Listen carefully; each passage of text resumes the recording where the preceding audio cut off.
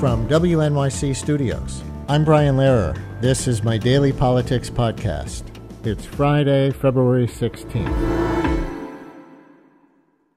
We'll begin today on the news this morning that Russian opposition leader Alexei Navalny has died in prison, and we've got none other than Masha Gessen from The New Yorker to talk about it with. But first, on MSNBC's Morning Joe, the former U.S. ambassador to Russia, Michael McFaul, who served under President Obama and was a personal friend of Navalny, had this blunt reaction to the news. Putin killed Navalny. Let's be crystal clear about that. I don't care about any investigation. He arrested, had him in solitary confinement. He has put him in a cell which was designed to, and today he is dead. Putin killed Navalny. And why did he? Because Putin is weak. You don't kill people if you're strong. Putin killed Navalny because Navalny was the one opposition leader in Russia that Putin feared the most. So this is a really tragic day for me, and it should be a tragic day for anybody who cares about democracy. Yeah, those little dropouts were on McFaul's line, not on your device, but Michael McFaul on MSNBC. We have probably the perfect guest to talk about the apparent murder by Putin of Alexei Navalny and what it means. The journalist Masha Gessen, dual citizen of the U.S. and Russia, wanted by Putin themselves for their reporting on Ukraine, staff writer for The New Yorker and author of 11 books, including Surviving Autocracy and The Future is History, How Totalitarianism Reclaimed Russia, which won the National Book Award in 2017. Masha's family, by way of background, emigrated from the old Soviet Union to the United States when Masha was 14. Masha went back to Russia in the 90s and worked as a journalist there until 2013, when it became too hard to be an independent-minded journalist there, then moved here again and has been living in New York since for this past decade. They have met, debated, and written about Alexei Navalny in the past, not always favorably. Their latest New Yorker article, published last week, was called Tucker Carlson Promised an Unedited Putin. The Result Was Boring. We'll get to that, too. Masha, always good to have you on the show. Welcome back to WNYC. Thank you. Good to be here. Do you assume as unambiguously as Ambassador McFaul in the clip we just played that Vladimir Putin has had Navalny killed? Yes. Navalny had already... I guess I asked a yes or no question. You gave me a yes or no answer. Correct. Navalny had already been sentenced to a long prison term in a remote part of Russia. What would Putin gain by taking this next and ultimate step? I think that Putin continued to be scared of Navalny and Navalny's popularity and the way in which Navalny symbolized a future Russia without Putin and a different Russia. And he's a vengeful little man. He's wanted Navalny dead for a long time. So I think there's a combination of fear, which Putin always feels around the time of so-called elections. He's coming up for election next month. Oh, so-called elections, not actually an election. And at the same time, I think he's also feeling empowered. He's feeling empowered because Ukraine is faltering. U.S. aid to Ukraine is stalled.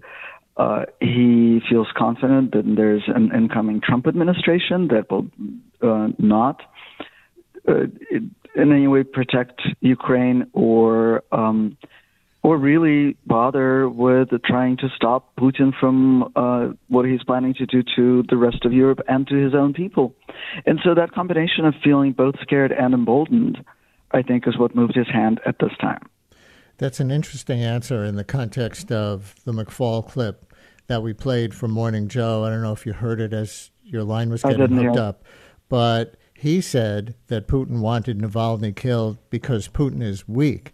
It sounds like you don't agree with that.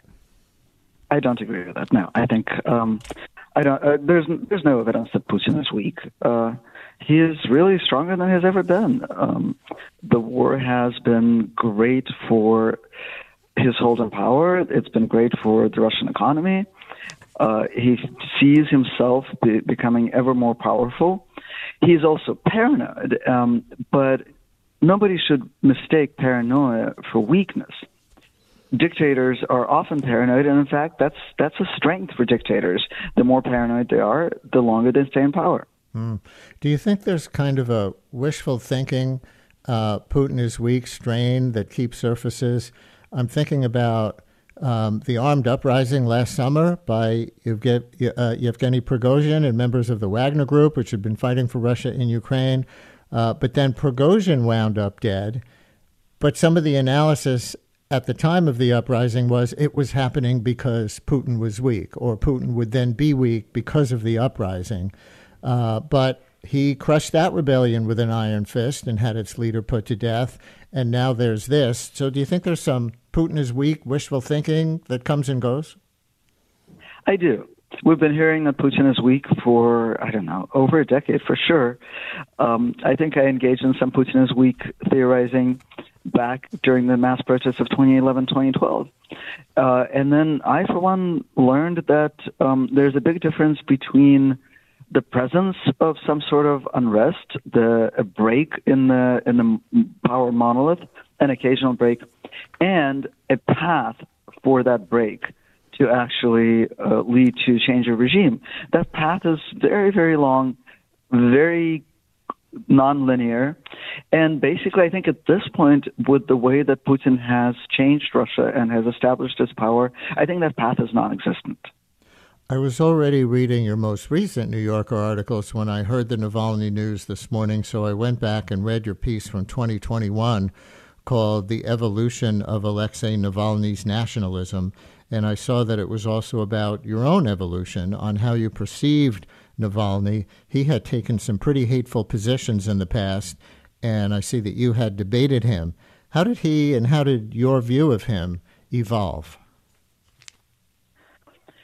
I think Navalny was one of those extraordinary politicians who actually grow and think out in public. I think that's one of the things that made him so compelling, so charismatic, and made him have such a broad appeal in Russia.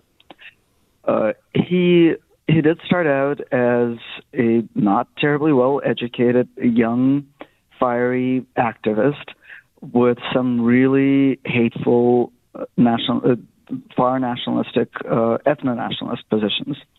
And he evolved over the course of about a decade into a civic nationalist. Now, I know Americans are not generally used to that kind of distinction between civic nationalism and ethno-nationalism, but it's a very important distinction. Ethno-nationalism is what we often use, what we often mean when we say nationalism, and what we mean then is far-right politics, ethnicity-based politics, politics of xenophobia and hatred. Civic nationalism is a politics of building a healthy, democratic nation-state for all its members. And that was very much Navalny's position. He also, very interestingly, moved from libertarian to sort of social democrat positions. He was an always student. He was constantly learning languages and new areas. He studied political science. He studied religion. He studied economics. He was a learner, and he was strategic, but not embarrassed to talk about things that he had learned. Can you tell us about a time that you debated Navalny? What was that about, and how you processed it over time?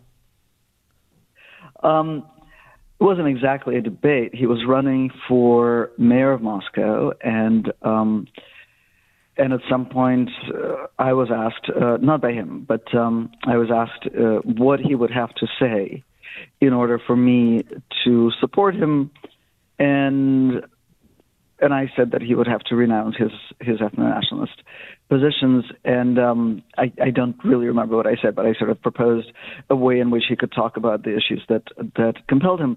His campaign manager agreed, but Navalny never actually adopted that statement.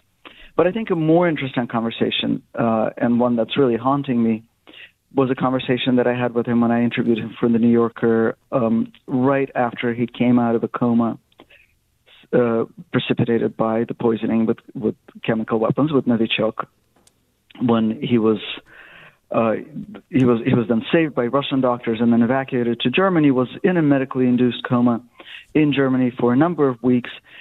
And when he came out of the coma, before he really even started rehab, he gave a few interviews. And I said to him, you and I have had this argument in the past where you have always insisted on calling Putin and his people crooks and thieves. And I've always insisted on calling them murderers and terrorists. And are you convinced now that they're murderers? And he said, no, they're crooks and thieves. They murder in order to protect their wealth. This was his lens, and it was a lens that was incredibly compelling for a Russian audience, this idea that what was wrong with the system was that it was profoundly corrupt. And he was not wrong. But I don't think it's the fundamental trait of Putinism. The fundamental trait of Putinism is that it's murderous and terroristic. And a side effect of that is the accumulation of wealth and the consolidation of power. And I think that his insistence on the idea that they're crooks and thieves who killed to protect their wealth was probably self-protective. It's probably what gave him hope. It probably what gave him the ability to go back to Russia. But in the end, they're just murderers. Masha, today is February 16th. Next Saturday, the 24th. As you know, it will officially be 2 years since the invasion of Ukraine began. One main point of your recent article on the war was that Ukrainians are beginning to consider the war a kind of permanent state rather than something short-term that they will win and move on with their lives. Is that how you would describe it today? Yes. And then for one thing, Ukrainians are quite aware that the war is not 2 years old, it's 10 years old. The war began with the occupation of Crimea in February 2014. And the full-scale invasion, which began 2 years ago, to Ukrainians at first felt like an emergency. Their defense was so robust that most people, I think, believed that, and had to believe to survive, that they would be able to beat Russia back and really, truly, decisively defeat Russia. And decisively defeat Russia means take back Crimea, which would really precipitate the collapse of the Russian Empire. What they're understanding now is that the counteroffensive that began last spring has faltered. The situation at the front is, in the best case, a stalemate. In the worst case, it's a slow retreat on the part of the Ukrainians. And American aid is stalled. Ukraine is going to run out of munitions next month, and it's running out of people who can fight at the front. It's a really dire situation. And psychologically, it is a dire situation because people were mobilized and inspired, but more and more they feel tired, they feel disconnected from the people who left the country. They feel like the population of the country has basically split in two. And will never be able to reunite. And the thing that I really wanted to focus on was, when we talk about the war in Ukraine, we speak rightly of not only Ukraine's existential struggle, but the struggle for the future of democracy anywhere.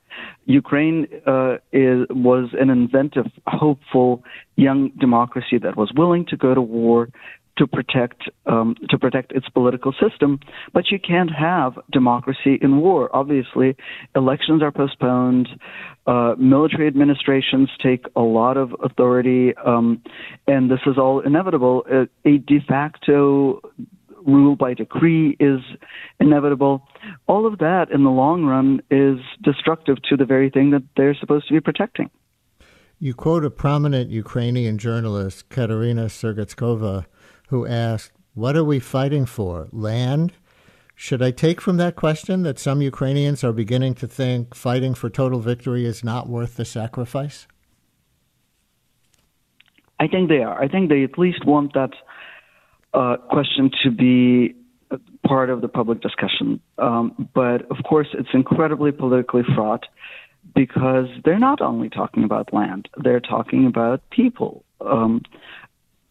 At least 5 million Ukrainians are living under Russian occupation. And any Ukrainian leader, any Ukrainian negotiator who, if there were ever any negotiations, which, by the way, none are because Russia is not sitting down, but even if we imagine the negotiations happen, we would be asking Ukrainians to say, we're giving up our people to the treatment that they receive from Russian occupants. That's a politically incredibly difficult proposition. But should it be more difficult than the proposition that Ukrainians should be fighting an endless war with so many people dying at the front and so many civilians dying daily, nightly during Russia's bombing and shelling? This is kind of going to be pushback to a lot of the premise of the conversation we've been having. Michael in Huntington, you're on WNYC with Masha Gessen. Hi, Michael. Yes, good morning, good afternoon, everybody. I got to tell you, I really just tuned in kind of late, but this is the same kind of nonsense we've been hearing since this thing started. We act like the war started in 2 years ago. This started back in 2014 when we had a coup and we helped change the government of the Ukraine. And it's really not in the United States' interest what happens there. I'm sorry, it's just not. And Russia moved in to protect the Russian speakers of the Luhansk and Donetsk, and it's the same kind of justification we used when we went into Yugoslavia, responsibility to protect. Now, look, I don't really care about either side, but all I know is that this country doesn't defend its own borders, and we really have no national interest in the Ukraine. And honestly, the expansion of NATO was completely unwarranted and was the cause of a lot of this. Now, Michael, I'm going to leave it there because Masha has to go in a couple of minutes. Go ahead, He Masha. really has his Kremlin talking points down. Wow, he hit every note. That's incredible. That is what Kremlin propaganda sounds like. That is exactly it, note for note. Ukraine is a sovereign country. It's, by the way, Ukraine, not the Ukraine. It's an actual country. The people of Ukraine staged a heroic revolution in 2013, 2014. They stayed in the city square for 3 months, even as the police fired at them, even as more than 100 people died. They stayed and they defended their future, their idea of democracy. To call that a coup, which is what Putin does, is so incredibly disrespectful to the really inspiring and heroic people of Ukraine. The same goes for the rest of the callers' points. I can't regurgitate them, but really, just go on any Kremlin website any time of day, and they will all be there, note for note. Yeah. So last thing, and I want to thank you for giving us all the scheduled time that you were going to be on for today anyway before the Navalny death news broke, and I know you have to go and write about it. One more listener comment, and we'll close with your reaction to this. Listener writes, I was born in mid-70s Lithuania, and when a teen, when Lithuania declared independence. The fact that Russian people became a victim to another dictatorship and they don't have a possibility to break it off at this point, as your guest Masha Gessen is saying, I agree with. It may sound defeatist, but my country is free only because Ukraine has withstood the Russian aggression for so long with the help of NATO. So I shake in my boots when I see a prospect of Trump being elected. Not only would he support every other dictatorship of the world, but he would institute one in the U.S. himself. Writes that listener. And Masha, you end your Putin Tucker Carlson article with the line, if I were Poland, I'd be afraid. So apparently Lithuania too. Do you think Putin or the Russian people actually want to occupy or dictate to the government of Poland again? Putin obsessively talked about Poland in his interview with Carlson. He mentioned Poland more than 30 times. He blamed Poland for starting World War II, and not just for starting World War II, but for inciting Hitler's aggression against Poland, in using the exact same words as he uses when he talks about how Ukraine incited Russia's war against Ukraine. So yes, I think he is putting he's putting things in place propagandistically for an invasion of Poland. Poland, which not coincidentally has just unseated an authoritarian government and is rebuilding its democracy. It's very much in the same stages of political reinvention that Ukraine was when Russia first invaded Ukraine in 2014.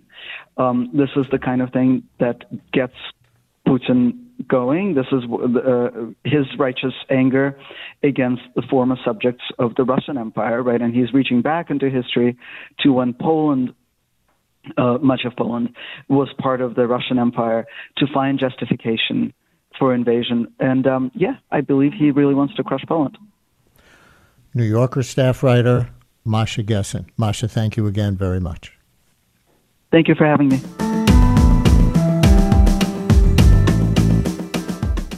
Brian Lehrer, a daily politics podcast, is an excerpt from my live daily radio show, The Brian Lehrer Show, on WNYC Radio, 10 a.m. to noon Eastern Time, if you want to listen live at wnyc.org. Thanks for listening today. Talk to you next time.